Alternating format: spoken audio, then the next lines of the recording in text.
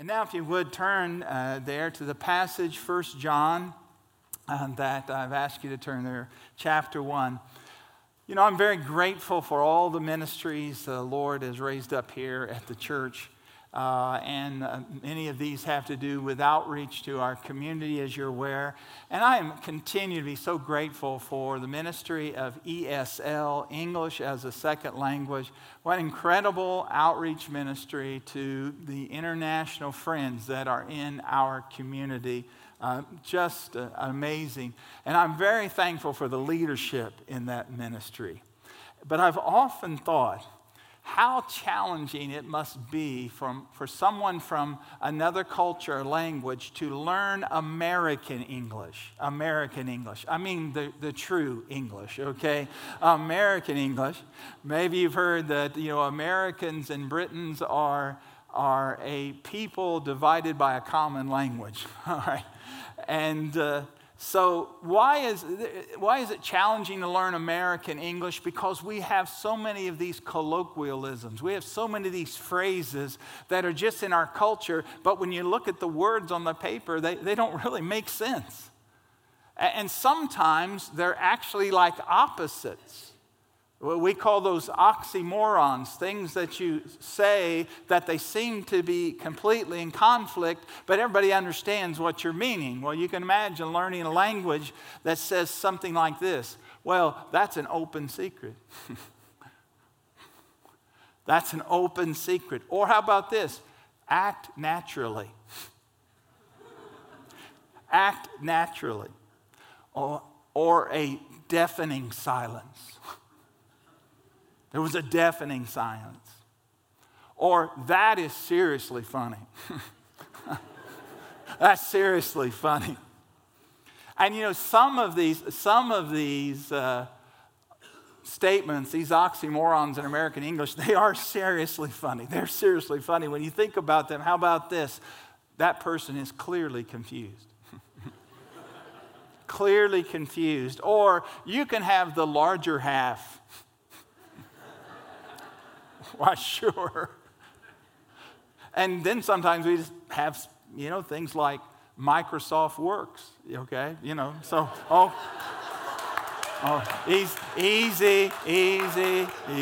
okay. I threw that one in myself there, okay. How about this one? Reality television. Oh, yeah. That's seriously funny. That is not reality. Reality television. My friends, as a matter of fact, most of television is not reality. A lot that we hear in the media is not reality. A lot about our whole culture and focus, more and more, it's not about reality. So the question is this: what is reality? What is reality? And friends, I want you to know, listen carefully, that is why 1 John was written. To answer the question, what is reality? What is reality? So what we're going to do is make this journey through 1 John. We're going to find out, as you see there on the front of your bulletin, that there are timeless truths here about what reality really is. Reality. Now, let's ask some basic questions. When you begin to do a series through a book of the New Testament, sometimes it's important to stop and say, well, why was this letter written? How did this letter get written? What was taking place so that a man picked up a quill and ink and a scroll and started to write this message? What was prompting him to do that? And so it's important that we get background here and understand, because I think it'll also help us. It is going to show us that this is completely up to date. Now, why was this book written? Why was this letter written? And there's many ways to express that, but basically, this is the reason you'll see as we go through the book. It's the timeless importance of living in reality. Living in reality. God doesn't want us living a false reality. God wants us to live a life that is real, not make-believe. And not being spiritual doesn't mean being weird. That God's not called us to be the odd for God squad. Reality, what is reality? Well, how many of you know reality is often the things you cannot see, but they're not make-believe, they're real. And the Spirit makes them real to your heart and life. The timeless importance of living reality. God wants His people on this earth focused on what's real. What's real? So what is this message? It's about the ultimate reality. The ultimate reality. He wants us to understand the ultimate reality of two things. The ultimate reality regarding our Savior. He wants us to know Jesus is real. Is Jesus real? Is Jesus just a historical figure from the past? Is Jesus just a myth? Is Jesus a man who did good, said good, accomplished a lot of good, and it's all messed up since then? Or is Jesus real? What's the reality regarding our Savior? And then it's about the reality regarding our salvation. Listen carefully. God wants us to know that we are real. Our faith is real. That we're not self-deceived. That we are genuine. Notice I asked you to be in chapter 1, but just flip over to chapter 5. It's wonderful about the writer here, John, as we'll see. He tells us why he wrote the letter. He says, I want you to know this. Verse number 13 of chapter 5. I am writing these things to you who believe in the name of the Son of God, that you may, what's the next word? Know that you have eternal life. This book was written so people who profess faith in Jesus Christ can know as reality that they are His. He wants us to know that. God doesn't want us to be in doubt. He wants us to have a know-so salvation. Now, as you read this book and God's talking about reality, that's the reason the word know is used 49 times. 49 times the word know is used in these 5 chapters. 49 times. What does He want us to know? He wants us to know truth. God is truth. To know is to know truth. The Lord wants us to know truth, and God is truth. That's what He wants us to know. And there's only one word that's used more than know in this book. You know what that word is? It's the word love. 51 times the word love is used in this epistle. That's the reason it's called the Epistle of Love. Because what does God want us to know? That He is love. There's reality. God is truth. And God is love. This is reality, truth and love. And that's the reason our series, you'll notice in front of the bulletin, our series is Truth and Love, the timeless message of 1 John. Truth and love, that's the ultimate reality, that we would live lives of truth, guided by God and know by experience His love. Now that's living. That's what God wants. Now who wrote this book? By whom? Well, he never names himself. He doesn't name himself because he doesn't have to. Everybody is aware in the first century who this is. He refers to himself in another letter as the elder. And it's understood this is John. John the Apostle wrote this letter. John the Apostle, one of the followers of Jesus, wrote this epistle. He wrote 5 books in the New Testament. He wrote the Gospel of John, 1st, 2nd, 3rd John, and he also, sometime a few years after this, is going to write the book of the Revelation, the final book, the book of the Revelation. Now, what do we know about John? You know what we know about John from reading about the Gospels of Jesus' life? We know he's called one of the sons of thunder. He has a brother, James and John, and they're called the sons of thunder. Jesus nicknamed them Boanerges because at times they get so worked up they wanted to call fire down on people. I mean, they're emotional people. James and John, they're emotional people, but they're also, John's a very tender man. He's a man who's emotional, but he's a tender man, so tender that at the Lord's Supper, he puts his head on Jesus' chest. He's called in the Gospels the disciple whom Jesus loved. And it doesn't mean he didn't love his other disciples, but it means there was something special here between Jesus and this one. How special was it? I will tell you how special it was. When Jesus was dying on the cross, he looked down and saw his mother and John standing next to her. And he said, "Woman, mother, behold your son. Son, behold your mother." This man was so close to Jesus that Jesus, in his dying moments, said, "John, you take care of my mother." And according to church records and history, he did.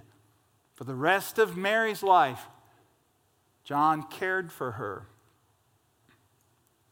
Now, to whom is he writing? Well, he's writing about 50 years after the resurrection and the ascension of Jesus. He's writing in the latter part of the first century, and he's writing specifically to the churches of Asia Minor or modern-day Turkey, if you can think of that in your mind, the map there. He's writing to those great churches in Asia Minor where he himself has been one of the leading pastors, because John became the presiding pastor of the church of Ephesus. And for years, he oversaw the ministry around Ephesus. And so he's writing to those churches, but he's also writing by God's Holy Spirit to the churches of all the ages. He's writing to us today. So he writes this probably around the mid-80s AD, 50 years or so after the resurrection and ascension of Jesus. And it's interesting, as we go through this book, you're going to see that John uses the simplest vocabulary. The simplest vocabulary in the New Testament is 1 John. As a matter of fact, if you take a class in New Testament Greek, the first book of the New Testament, they're going to let you get into your second semester or so. You're going to start reading 1 John. Why? Because John uses the simplest vocabulary to communicate the most profound truths. He's going to talk about love and light.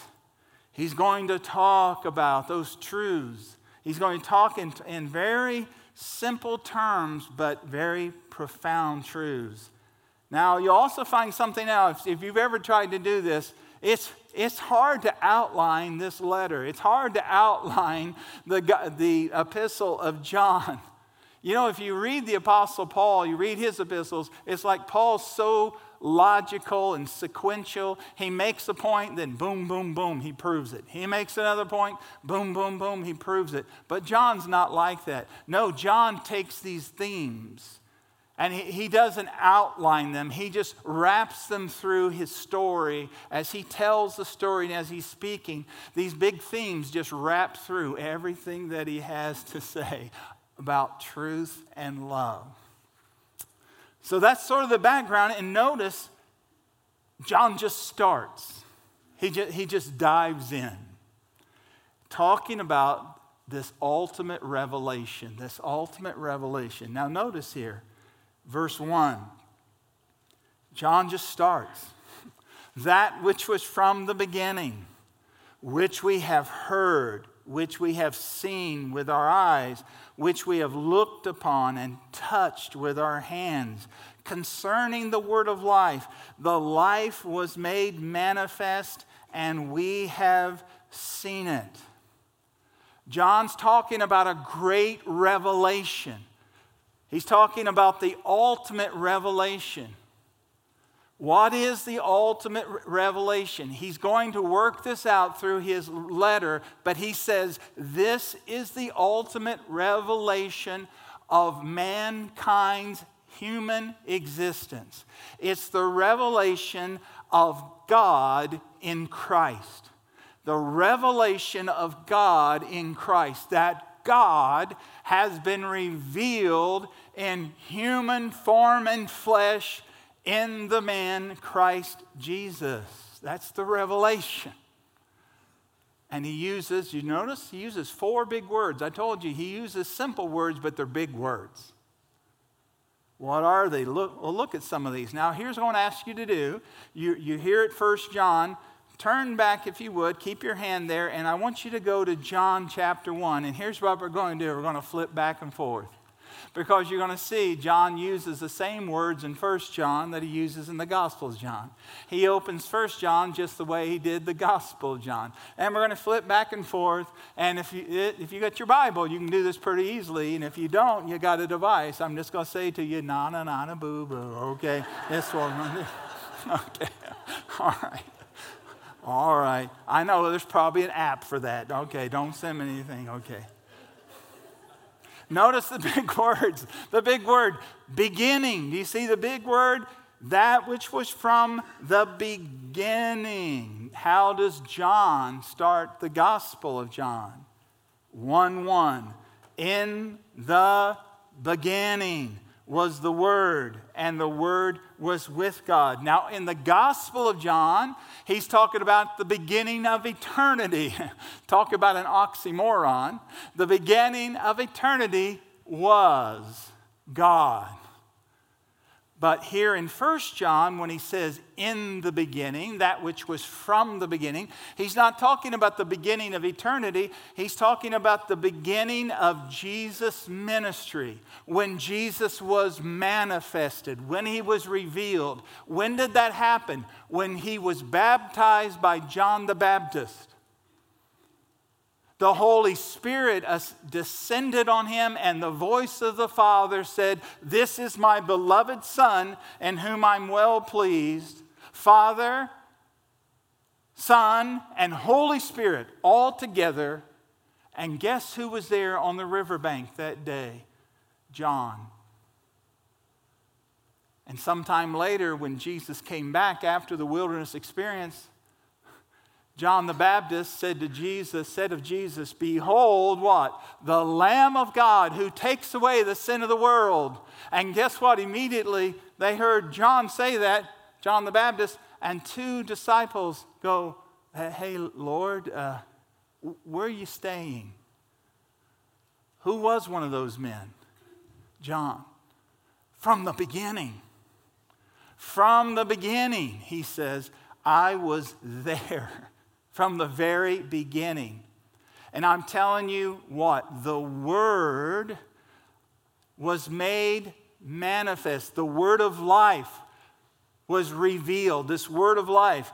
See how he refers to the Word of life in verse 1, 1 John? Well, look back.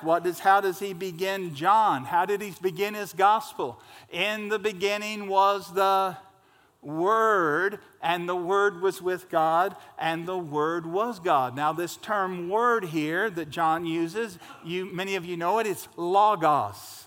Logos.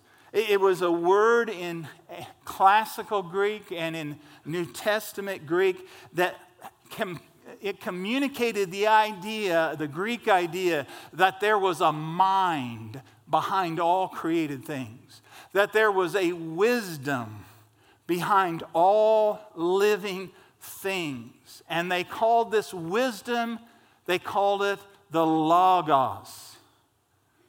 And John takes that and says, I tell you, in the beginning was the Logos, and the Logos was with God, and the Logos, that mind, was God, and he calls him the Word. God is the Logos. He's communicating himself. What does that mean about God? Listen up, church. It means God is a communicating God. God wants you to know him and what he wants you to do. God's not playing hide and seek. He is the Word. He's the God who speaks. John says, from the beginning was manifested the Word. And notice he said, third important word, the life, the Word of life, the source of life of all things. Again, turn back to the Gospel of John. How did John begin his gospel? He says, there was the Word was with God. And look at verse 4. In him, that is in the Word, was what? Life. In him was life. John 1:4. And the life was the light of men. In him was life. This life force, this mind is in the Word, and the Word is God. And this God, life force, was what? Look at verse 2, fourth big word, manifested. The life was made manifest. Notice the end of verse 2, the life was made manifested to us. The word manifest here means to reveal something that's been a secret. Something that could not be known and understood. Things that no one else could have figured out, but now they've been revealed. And that's what he's saying. This God, who is the eternal Word, and life is in this God, he has made himself known. He has made himself known. And he's not talking about something, he's talking about someone.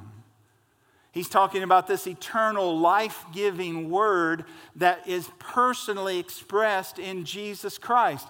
How do we know that? He says, listen to this. He says, I'm telling you, verse 1 rather, we have heard him. We have seen him with our eyes. We have looked upon him. We have touched. That means touch means we have felt him.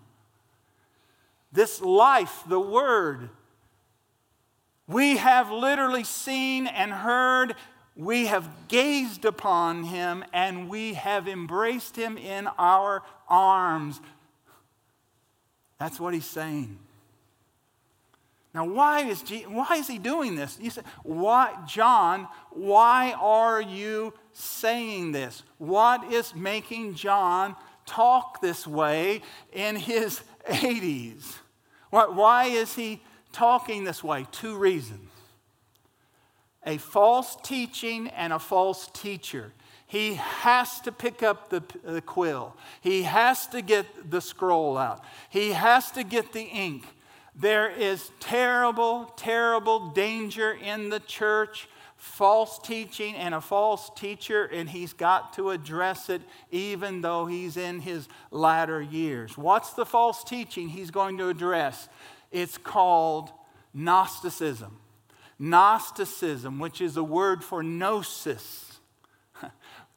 What was Gnosticism? Gnosticism, listen carefully, was a false teaching that came out of pagan religion of Rome and Greece and the mystery religions of Egypt. It existed for centuries, and people started bringing its teachings into the teachings of the church and trying to meld them together.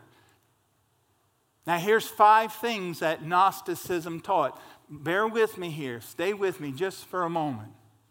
You're going to see why we need to read this book. Gnosticism taught, first of all, the possibility of enlightenment to secret knowledge. That there was secret knowledge of the universe, and you could be enlightened to that. Number 2, Gnosticism taught that there was a life force in the universe, and that this life force permeated everything. There's a light side and there's a dark side that's taught in Gnosticism. And out of this life force became this understanding, listen carefully, of what is called dualism. Let's divide existence into spiritual and material, and they have nothing to do with each other. All that's good is the spiritual, the material world, your body, all the material world, it's meaningless. All that matters is the spiritual. Only the spirit is important. And matter, like the body, is inconsequential. Do what you want with the body. It doesn't matter because it's only the spirit that matters. 4th thing Gnosticism taught. Salvation is liberating your spirit. It's liberating your spirit from this natural world so that you live on a higher plane of knowledge. It's a liberation from this natural world, even out of your own body, to living in a new reality. And number 5, listen carefully. Gnosticism taught that salvation is accomplished. Salvation of your spirit is accomplished by spiritual progression into further enlightenment as you are taught by masters of the secret knowledge. Now, I call this Star Wars theology. I'm not saying anything about Star Wars. But what I want you to know, behind the amazing lights and sound effects and storyline of Star Wars, there is this communication of a life force, good and evil, and that the Jedi Masters can lead you to liberation and a higher plane than anybody else, and so that you have power and understanding. Other people don't have secret knowledge to improve yourself. This is exactly what Gnosticism taught 2,000 years ago and beyond. And this made its way into the church by false teachers, the leader of whom in Ephesus was a man by the name of Cerinthus. Cerinthus. He had been and was an elder in the church. He was an elder. This is a historical character. He had been an elder in the church, and he began to teach this kind of Gnosticism. But listen to what he taught. Here was his form of it, because he embraces Jesus. He embraces Jesus, but he's also embracing this philosophy of the world. And here's what he comes to in his teaching. The Word is the Christ Spirit. And the Christ Spirit came into the man, Jesus of Nazareth, at his baptism. And for 3.5 years, there was on earth the Christ Spirit, the connection to the light, the life force, walked on the earth and taught in the form of the man Jesus of Nazareth. But when the man Jesus of Nazareth was dying on the cross and said, I give to you my spirit, Father, the Spirit of the Christ left this man Jesus, and the body of the historical Jesus of Nazareth was placed in the tomb. And yes, there was a miracle of his resurrection, but that's not what it's all about. It's not about Jesus. It's not about this man's body, Jesus. It's about the Christ Spirit that was in Jesus and how you connect to the Christ Spirit that was in Jesus. So what's happening in a very slick packaging, this man who has been an elder in one of the greatest churches in the Roman Empire has become a heretic, and he's denying the deity of Jesus Christ. He's denying the humanity of Jesus. He's denying that there is salvation through the blood of Jesus Christ and his offering on the cross. He's saying, no, you've missed it all. Jesus was a great teacher, but it was because he had the Christ Spirit in him. And people have made a new Jesus. That's not what is about. You need to connect with the Spirit of Christ that was in the man Jesus.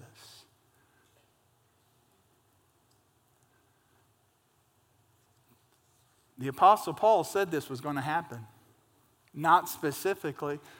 20 years earlier, Paul called the elders of the church of Ephesus to meet him in Miletus. We read about it in Acts 20. We won't turn there. And here's what Paul said. He said, I warn you. He said, I warn you that after my departure, fierce wolves are going to enter the flock. They're going to steer many people away, and from among your own selves, not from the outside, but from the inside, there will come up these false teachers who are really wolves, and they will teach twisted things.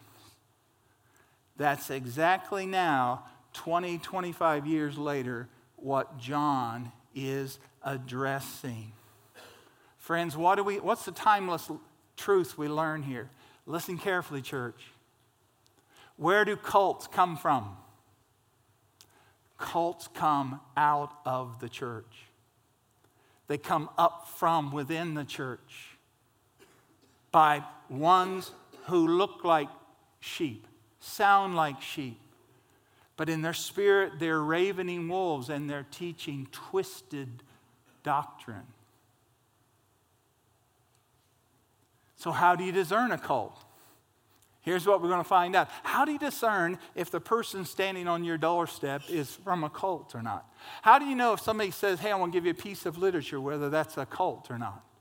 How do you know if someone wants to talk to you about their philosophy, whether they are a part of a cult or not? How do you know? How do you know? What book do you read? You don't have to read a book. Well, what kind of class do you have to take? You don't have to take a class.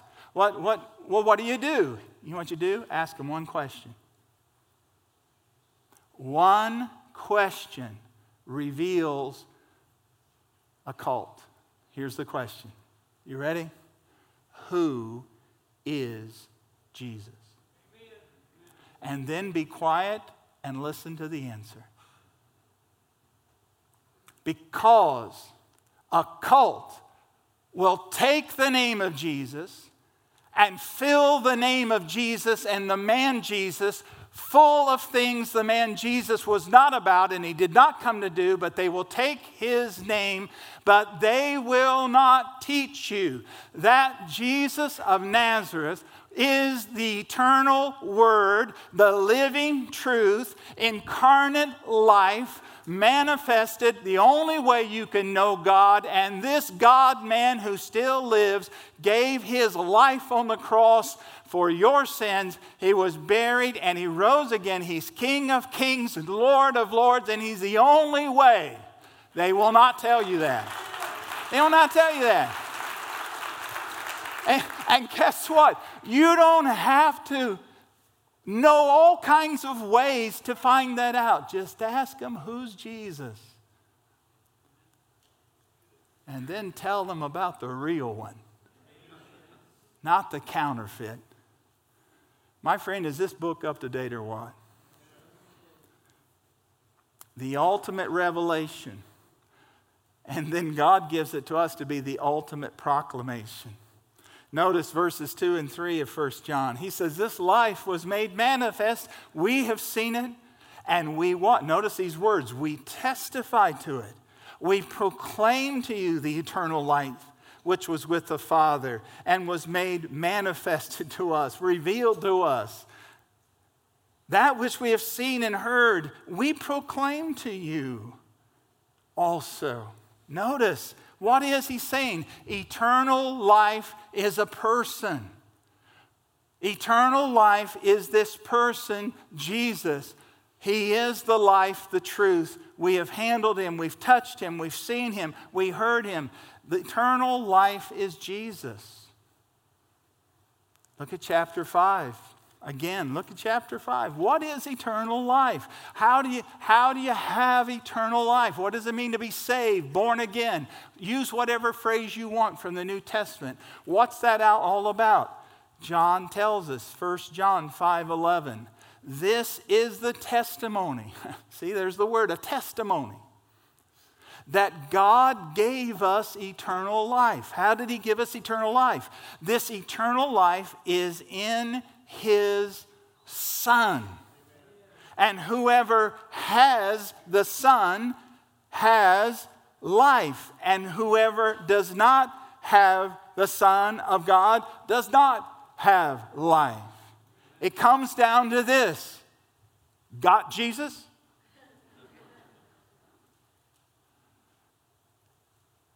This is the message. God has given to us eternal life. And this eternal life is not in a church. This eternal life is not in a dogma or doctrine. This eternal life is in his Son. And if you have the Son, you have life. And if you don't have the Son, you don't have life. Wow, this old man, John, he's kind of dogmatic. Yeah, as dogmatic as truth, but as tender as love.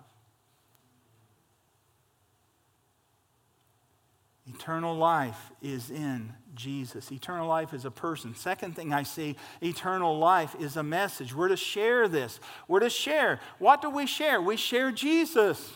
That's what John's doing. Look back at chapter 1, verse 1. He says, I've seen him, I know him, I've experienced him. I tell you and share with you, this is my story. This is my song. Friends, being a witness for Jesus, friends, listen, it's not winning an argument. It's not outsmarting someone. It's not knowing all the answers. Witnessing is just bearing witness of Jesus. It's talking about Jesus. Talking about Jesus. I mean the J word, Jesus. Not just God or the good Lord, but just talk about Jesus. I remember this week my mind went back over 50 years ago when I was in junior church. Oh, Carver McCormick and Charlie Walker, they couldn't lead a song in a bucket. And they had factory under their fingernails. You know what I'm talking about? And they would just beat their big old hammy fingers and tell us to sing. And here's what we'd sing. Let's talk about Jesus. The King of Kings is he. The Lord of Lords supreme throughout eternity. The great I am the way, the truth, the life, the door. Let's talk about Jesus more and more. Friend, that's 50 years or more ago. I'll say to you, moms and dads, granddads, grandmoms, say to you all that are teachers, impacting children, you talk about Jesus, they won't forget it. Talk about Jesus to children. Talk about Jesus. You say, well, you know, that's a cute little song, Sam. Let's talk about Jesus. I'm a little more dignified than that. Okay, let's try another one. How about this? Am I a soldier of the cross? a follower of the Lamb, shall I fear to own his cause or blush to speak his name? Friends, let me tell you something. The world's not ashamed of anything. Why should we be ashamed of Jesus? Jesus wasn't ashamed of us.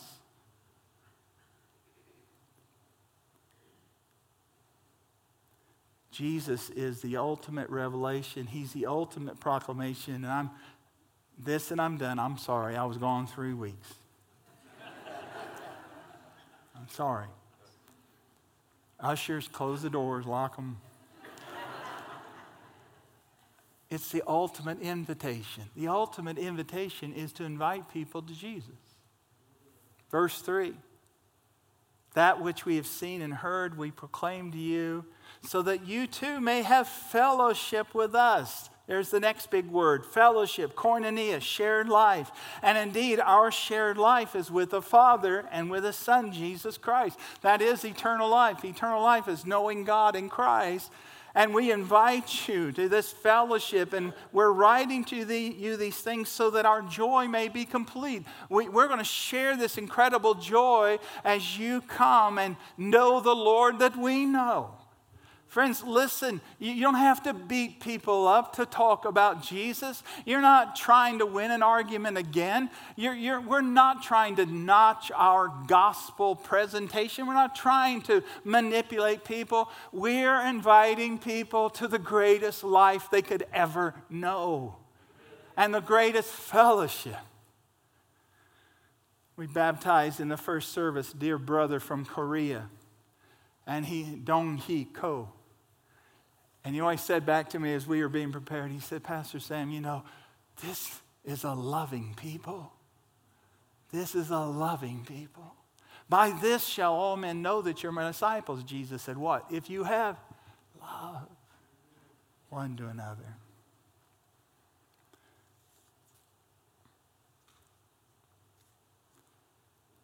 Here's these applications. Number one, I want to say a word to seniors here. When I say seniors, I mean senior adults. When does senior adulthood start? When does that start? Well, it's official. It's older than 63. Okay, it's older than 63. Last year, it used to be 62. They've moved it up.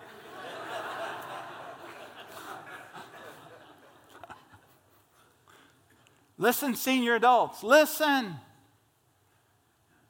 John wrote the Gospel of John in his 70s. He wrote 1st, 2nd, and 3rd John in his 70s and 80s. And he retired in his mid-80s to an island in the Mediterranean called Patmos, where in a cave as he slave labored, he wrote what he got in a vision called the Book of the Revelation. I want to tell you something, seniors, no matter where we are, it's not quitting time. And we never retire from serving Jesus Christ. Never, never. I want to say a word to the sensitive. You say, I'm a sensitive person.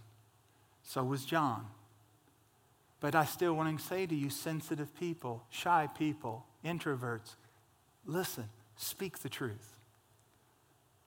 In love, but tell people the truth. It's not a hateful thing to tell people the truth. I want to say a word, and let me be polite here, to the straightforward.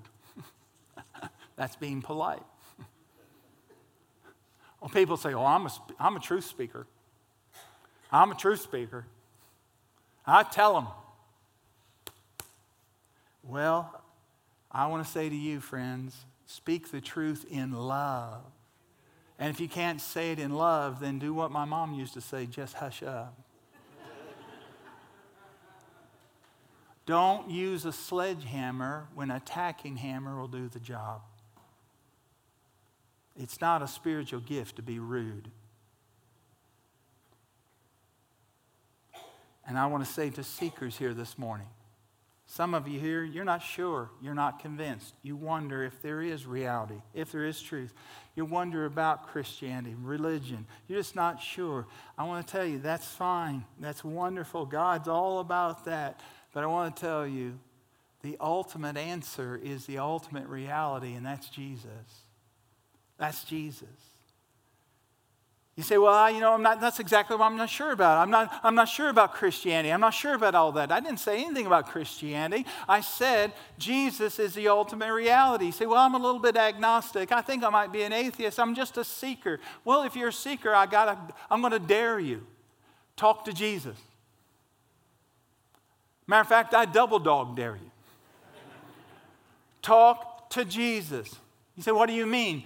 Somewhere, someplace where people won't think you've lost your ever-loving mind. Talk to Jesus and say, Jesus, if you're real, I mean it.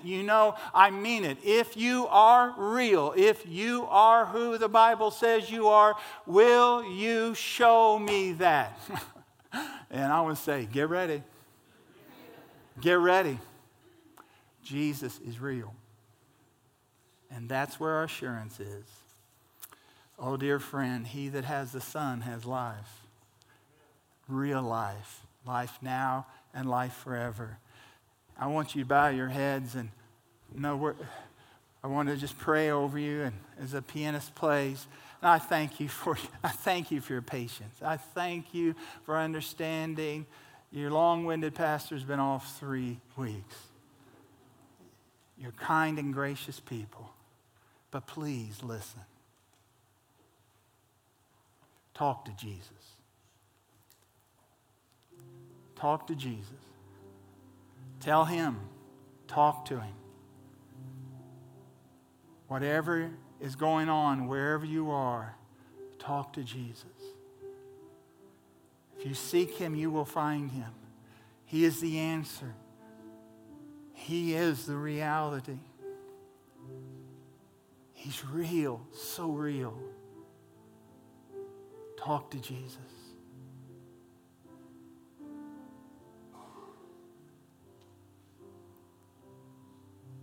Father, I pray to you, and I thank you for the great revelation of the truth of eternity, of God in Christ. Oh Lord, we can't wrap our minds around it. Our minds are spinning as we think about it. Oh Lord, I confess to you, I don't know and understand a portion of what I've preached this morning. But I know you, and I know this is truth. And I know the truth is in Jesus. And I long for everyone here, every person, to experience the reality of Jesus wherever they are and in whatever they are in right now, whatever they're seeking. Oh Lord, it's all an illusion except for Jesus, who is the truth, the life. And I pray blessings on this people and those that are seeking you and desire assurance. Oh Lord, may they cry out to you. You have never turned away those who call upon you by faith. I thank you for what you're going to do now, and help us as we go to go in the name of the Lord Jesus. And as we have opportunity, give us boldness and grace to speak of him. And all God's people said, amen, amen.